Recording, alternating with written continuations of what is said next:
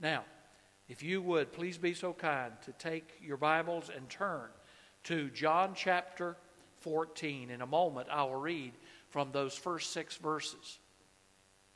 I begin today with a sports illustration. Someone commented that on the paucity of my using sports illustrations, and they asked, why don't you talk about sports much? Because I don't care about them. That offends you? Get over it. But I like some of them, and so I use 1 or 2 today. And I might be speaking with some hyperbole there, but not much. But in 1996, Dale and I lived in Augusta, Georgia. And if you know anything about Augusta, Georgia, it's famous for a big golf tournament called the Masters. And we got invited to go to it a number of times. I don't think we went in 1996, but I was there in the town that day when a man named Greg Norman was up. He was really winning by 6 shots, meaning he was down by 6, but up by 6. So he's winning by 6 shots. He's called by, what's AKA Greg Norman? The Shark. Oh, you know, the Shark. That's right. And so the Shark was ahead by 6 strokes. Now, he is known for his stoic personality. Other people would say he's mean. But he's known for being ice cold. And he says he learned that from his father. And he didn't like it, but that's the way he was. He said, my daddy, when we get off the airplane and I would go to meet him, I wanted to hug him, but he would make me shake his hand. He wouldn't let me hug him. She said, that's why I am the way I am. Well, so he's winning the Masters, 1996. But he blows his 6-stroke lead, and Nick Faldo wins the Masters tournament in 1996. Amazing. And so the Shark tells the story as the end was done and he's lost. Nick Faldo comes toward him, and he said, I was expecting a handshake, but that's not what I got. Nick Faldo grasped me and held me. And he said, I began to weep, and Faldo began to weep. And he said, why was I weeping? Well, Norman says it was not because I lost. I'd lost a lot of games before. I'd lose a lot of tournaments after that. That's true, he did. He said it was not because Nick Faldo won. It's because no man had ever hugged me like that in my life. And I needed it. What a powerful story. All of us come through times in our life where we need a hand on the shoulder. We need a hug. All of us go through difficult times where we need that human, comforting contact. Well, the Bible doesn't say Jesus hugged his disciples this particular instance, but he spoke a comforting word to them. And it was as good as any hug they would have ever gotten. And yes, I do believe Jesus embraced them regularly, but we see this comforting touch from another man in John 14, 1 through 6. It's a beautiful word of encouragement, and I want you to look there. But to do what I want to do today, we need to go back up into chapter 13. I apologize. I want to go back up. We read this last week, but I think it connects, and why John 14:1 says what it says is connected to the latter part of John 13. So if you don't mind, back up just a little bit to verse 36 of chapter 13 that we did study last week. It says, Lord, Simon Peter said to him, where are you going? Jesus answered, where I'm going you cannot follow me now, but you will follow me later. Lord, Peter asked, why can't I follow you now? I will lay down my life for you. Remember the impetuousness of Peter, as he was always the first to speak up, and like many preachers, spoke with hyperbole. He exaggerated. And then Jesus replies in verse 38, will you lay down your life for me?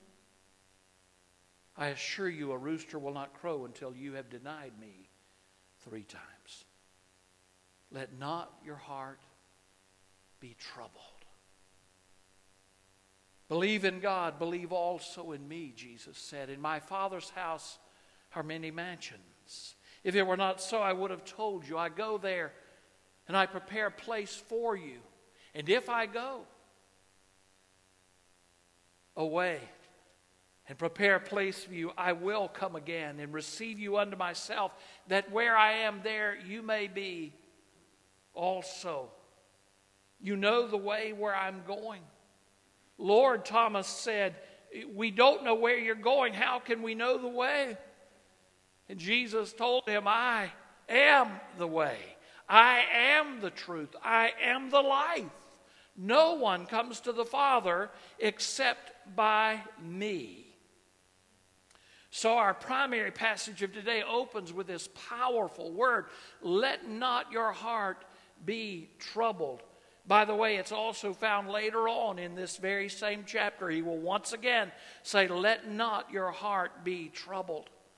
It's not surprising that the disciples were troubled, because Jesus had earlier in chapter 13 revealed that one of them would betray him.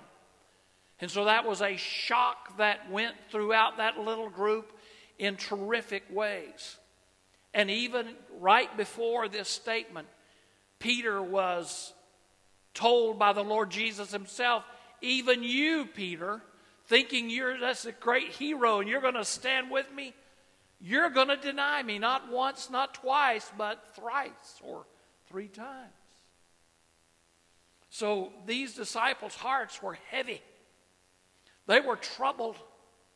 They were stunned that even Peter, their loudmouth leader, was going to betray the Lord Jesus. I mean, they're struggling. They're troubled, and they're thinking, well, if Peter's going to do that, what about the rest of us?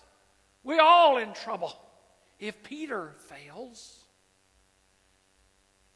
Peter had announced, I'll follow you, Jesus, to the end. And by the way, a Catholic tradition, which I believe is correct in this instance, tells us that Peter would be crucified also. We don't have it in the Bible, but we have it in what's called tradition, early church tradition, that he would die. And it is said, perhaps anecdotally, but probably true, that he, even when he was about to be crucified, said, I do not deserve to be crucified like the Lord Jesus. Please crucify me upside down. And tradition says that's what happened to Peter. But he said, Jesus, I'll follow you anywhere. And so he's shocked when Jesus said, oh, Peter, you can't. You can't. But someday you will. Well, first of all, you need to understand as we look at this text that Jesus calmed them. They're struggling, they're troubled, they're hurting. And Jesus calmed them with one of his first 6 assurances. It's one that you better take home with you today. Hear me? Look at me. You better take it home with you today. This is the first of the greatest of assurances, and there's going to be 5 others that we shall study in the coming weeks. I pray that you will claim every single one of them, because Jesus says, I'm fixing to take you on a great trip. And I am the way that you will go on that trip. And you can go on that trip. And he tells us that so clearly, so powerfully. First of all, quickly this morning, Jesus clarifies the desire. We looked back at verses 36 through 38 of chapter 13. Interestingly, Jesus did not rebuke Peter at this time. And by the way, the very last portion of John 21, which we shall study, y'all have to calculate how long you think it'll take for us to get there. I don't know. It'll be a while. But the latter part of John 21, Jesus has a word for Peter based on what happens and what was predicted here. He didn't upbraid him, but his reply is somewhat cryptic. One day you will follow me to the cross, Peter. One day you will. And as I've just said, we believe that he did. So Jesus clarifies the desire. Second, he guarantees the reality of the destination of this trip. So you're ready to take a trip? Well, he guarantees the reality of the destination. Look at the following verses in chapter 14, verses 1 through 6. According to Jesus, heaven is a real place. He says to us there, those powerful words, let not your heart be troubled. You believe in God? Believe also in me. In my Father's house are many dwelling places. If it were not so, I would have told you. Heaven is a real place. It is not the figment of some holy person's imagination. It is not the result of some psyched-up mentality on the part of a few crazed disciples. It is the place where God dwells, and it is where Jesus sits today. He guarantees the reality of this destination. Now, let me just share with you, it's in the bulletin or on the screen, I don't know. But in other places throughout Scripture, here is how heaven is described. First of all, it's described in 2 Peter as a kingdom. Look that up some later time. We don't have time right now. It's described as an inheritance in 1 Peter 1:4. It's described as a country in Hebrews 11:16. It is described in 11:16 a city. And then in John 14:2, our passage for today, is described as a home. Where Jesus sits at the right hand of the Father, where the Father is, it is home. I used to say this about my family. I used to travel so much. I truly didn't have a place I felt like was home. I said, well, home's where my wife is. Home's where my girls are. That's right, Jake. And that's when I retired. I came home where my girls were. Because that's home. And Dale and I decided this was home forever for us. Well, the Father is where heaven is. Heaven is where the Father is. Home is where the Father is. By the way, one London newspaper said, home is the place where you're treated the best and complained the most. Robert Frost, the great author, said that home is a place that when you arrive, they have to take you in. Oh, that's a good definition. But home is where the Father is. By the way, the word Father is used 53 times in this section through the 17th chapter of the Gospel of John. 53 times in those 4 chapters. That's where Jesus is. That's where the Father is. And he says these powerful words. In my Father's house are many what? Well, dwelling places. Now, the Greek word there is the same Greek word that's used just a few later on. King James translates it there, dwelling places. And we have seen over the years people think, well, God's building us a mansion. I've already told you about that. I don't feel like I deserve a mansion. I'm just be delighted for a cot in the corner myself. But the word is not the word for mansion. And I know there's a gospel song, and I don't like that gospel song, and it's been in my head all week long. I got a mansion just over the hilltop. Da-da-da-da. Terrible song. Don't sing it. Don't sing it. Get it out of my mind, please. Because it's not a mansion. It's a dwelling place. But Jesus was a carpenter when he was on this earth, and he is building you and building me a place. And every saint of God, every person of God that has gone before has a dwelling place in heaven. What does it look like? It's not going to look like anything you have on this earth, but it will be a place where the Father is. So I don't care what the dwelling place is like, and nor should you. He is preparing places for us. The beautiful, sweet carpenter of Nazareth is building you a place.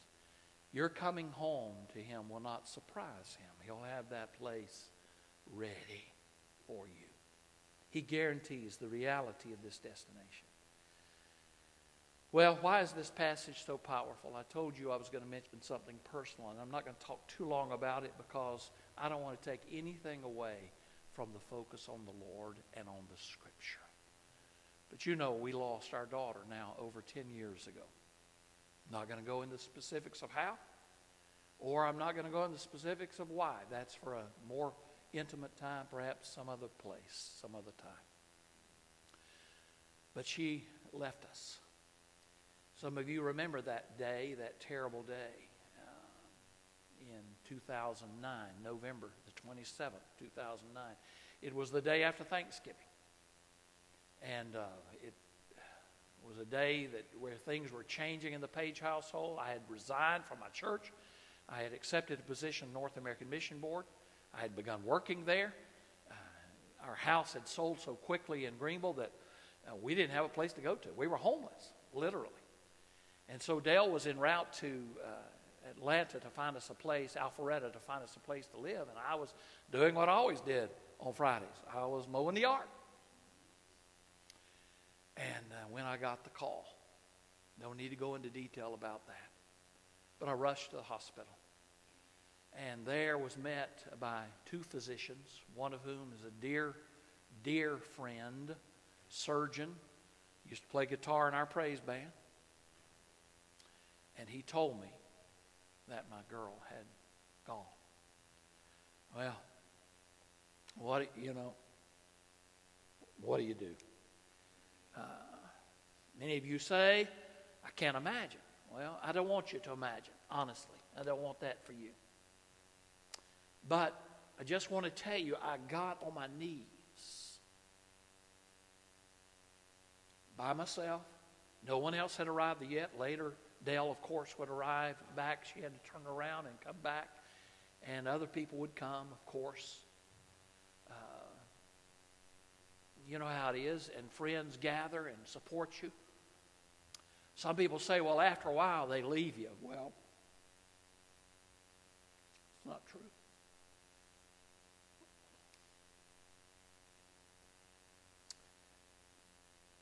So, I was going to try to say something funny to break the moment.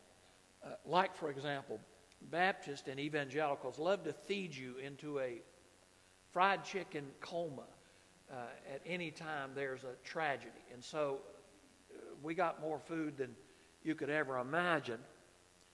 And I'm going to connect that with a story in just a moment. But I got on my knees. Why? Well, here's the deal. When you don't know what to do, you do what you know to do. Did you hear me? Look at me. When you don't know what to do, Jake, you do what you know to do. That's right. What's right to do. That's right, son. So, all I knew to do was get on my knees. Now, I began to quote Scripture. Now, the Lord doesn't need me to quote Scripture to Him. He wrote it. You can laugh about that. And my first passage that I quoted was out of the book of Job, chapter 1, verse 21b. The Lord giveth, and the Lord taketh. Blessed be the name of the Lord. Thank you for helping me. And then I quoted John 14. Let not your heart be troubled. You believe in God. Believe also in me, Jesus said. In my Father's house are many mansions. If it were not so, I would have told you. Jesus is honest with us. I'm going to prepare a place for you. And if I go, I will come again, and I will receive you unto myself, that where I am, there you may be also. So I prayed that prayer. I quoted that scripture. And the Lord brought a comfort to my heart, which was inexplicable. Because in that time, you know, everything, time stops. Everything ceases. You just don't know how to handle. But I knew who loved me. And I knew who loved my daughter. And so in the days ahead, I will tell you, the Lord continued to comfort through friends, family, Scripture. That never has stopped to this day. So the funeral comes, and you know, after the funeral, again, what do? You feed people into this fried chicken coma. And so the church people had a lunch for us.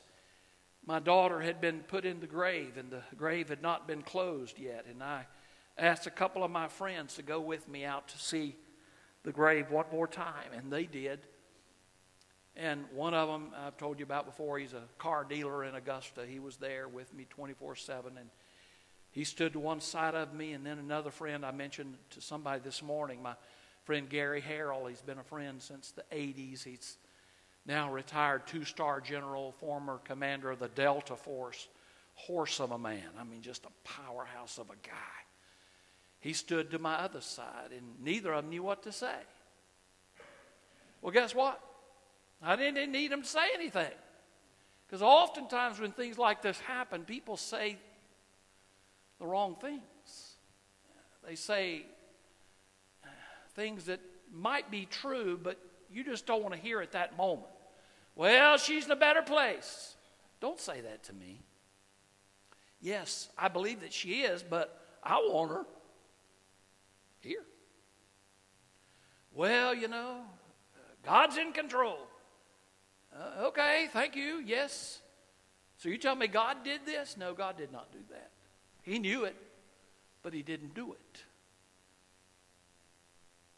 And sometimes it's just best to say nothing at all, just to be there, right? It's called the ministry of presence. So my big friends, they didn't know what to say. Well, I didn't need them to say anything. Just be with me. And they did, and they are, still to this day. Why do I say all that? I'm simply saying that Jesus makes us promises that he keeps. He assured us of the reality of the destination. My little Melissa, I miss her. I still dream of her. Always alive. Usually saying something smart-aleck like she was prone to do. I still pray for her. Now, this is crazy. But how does a father pray for a deceased daughter?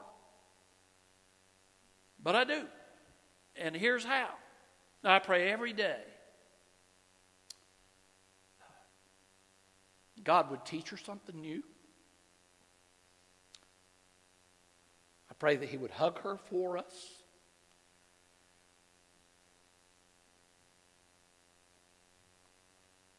I call out her name every day.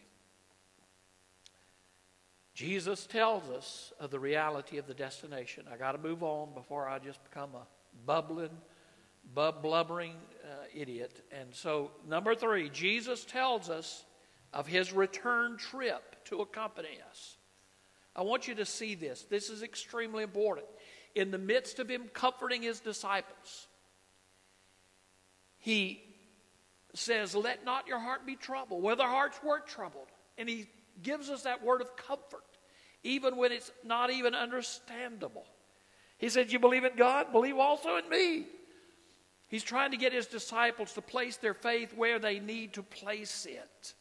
And we all must do that, because the challenging days are going to come. And I pray nothing ever happens to you like happened to us. Nothing. I don't want that to ever happen. Even to people I don't like very much. I would never want that to happen. But let me tell you something, my friends. It's not a question of if trouble's going to come into your life. It's a question of when and how much. It's going to happen. There's not a soul in this place that is not touched by some kind of tragedy, malady, difficulty. It is a part of the human condition. Jesus said in John chapter 16, verse 33, which we'll come to in a couple of chapters, maybe a couple of years, he said, in this life you will have tribulation. And so if you're listening to any health and wealth preacher that tells you if you come to Christ you'll never have trouble, you need to turn that off real quick, because they're not telling you the truth. That's exactly what they're doing, my friend Jake. False information. He's all right, Phil. He's telling the truth. Right, Jake? Say amen. Amen. False information. Turn that off, because Jesus said you're going to have trouble in this world. But I'm here for you. I'm here for you. See, let not your heart be troubled. You believe in God? Believe also in me, because in my Father's house are many mansions. And if it were not so, I would have been honest with you. I go and I prepare a place for you. And if I go, I will come again and I'll receive you unto myself. So he tells us of the return trip to accompany us. Isn't this beautiful? It's a clear promise.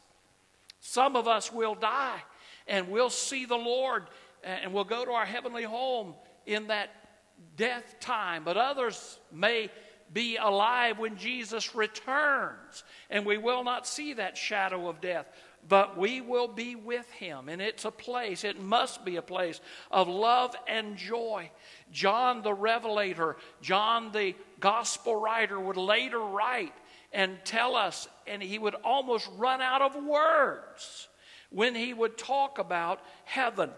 It's a place of love and joy. He used so many symbols, and he said there's no death there, there's no sorrow there, there's no crying there, there's no pain there. And Brother Tim and I are going to work on a duet, my favorite duet, No More Night. And it's referring to that day when there will be no more night. John almost ran out of symbols and descriptions of what it's going to be like. And almost immediately in verse, as you'll see, Thomas, who's often been called, what's he called? Doubting Thomas. Well, you can put him down if you want to. He's more like most of us than we want to admit. He immediately points out that he doesn't understand this. He doesn't know what he wants to be with Jesus, and why can't we go be with you, Lord Jesus? And Jesus assures him that he's going to be. Heaven is a real place. It's a loving place, but it's also an exclusive place. Only a place for those who have trusted the Lord Jesus Christ. You see, Jesus does not just simply teach the way or point the way. He says, I am the only way. He will wipe away, in this one statement, he wipes away any other proposed way to heaven. And that means any religious ceremonies that people tell you will get you to heaven, not true. Any other works, good works you think you might have done that do good enough to get you into heaven, not true. He tells us that nothing, costly gifts, you can't buy your way into heaven. Now, I had one guy, he's not here today, bought me breakfast at a redneck place the other day. He said, now, preacher, I'm not buying my way into heaven. I said, no, you're not. But you can keep on trying. Keep on buying my breakfast. Keep on buying my breakfast. But no, I hate to tell you, newsflash, it's not going to work. Because Jesus said, I am the way. There is a definitive article there. I am the way, not a way. I am the truth. I am the life. And nobody comes to the Father but by me. That's the only way to take the trip, is to love him, know him. He is the way. Well, how did that calm the disciples' hearts? By telling them, boys, I'm with you. And I'm the way home. I'm the way home. And there's nothing else that counts other than you coming home with me. Wow. Paul later said it, had this truth in mind, no doubt, when he wrote in Romans chapter 8. He said, for I reckon that the sufferings of this present time are not worthy to be compared with the glory which shall be revealed to us. Are you ready to take the trip? Oh, I pray that you are. Are you ready to take that trip? We see that the way has been set forth. We see the one who will accompany us has been assured, and we see his encouraging, comforting presence has been promised. What a great trip. Now look at me. I want you to memorize John 14, verses 1, 2, and 3. That's going to be on our memorization list. There will be a test. Memorize it. Let not your heart be troubled. Believe in God. Believe also in me. In my Father's house are many mansions. If it were not so, I would have told you. I go and I prepare a place for you. And if I go, I will come again. And I will receive you unto myself. And there you will be with me forever. We know that's true, don't we? Are you ready for the trip? Pray with me. Father God, in Jesus' name, I thank you for your powerful word. I thank you in that cold November day, Lord, how you ministered to me through this very passage. and to my wife and my other girls, other passages at other times. We thank you, Lord, that you continue to comfort our hearts in all of our times of trouble. You are a good God. You are a present God. And we pray right now that every man, woman, boy, and girl in this place would submit his or her life to you so that we might be near to you. We ask it in Jesus' name. Amen.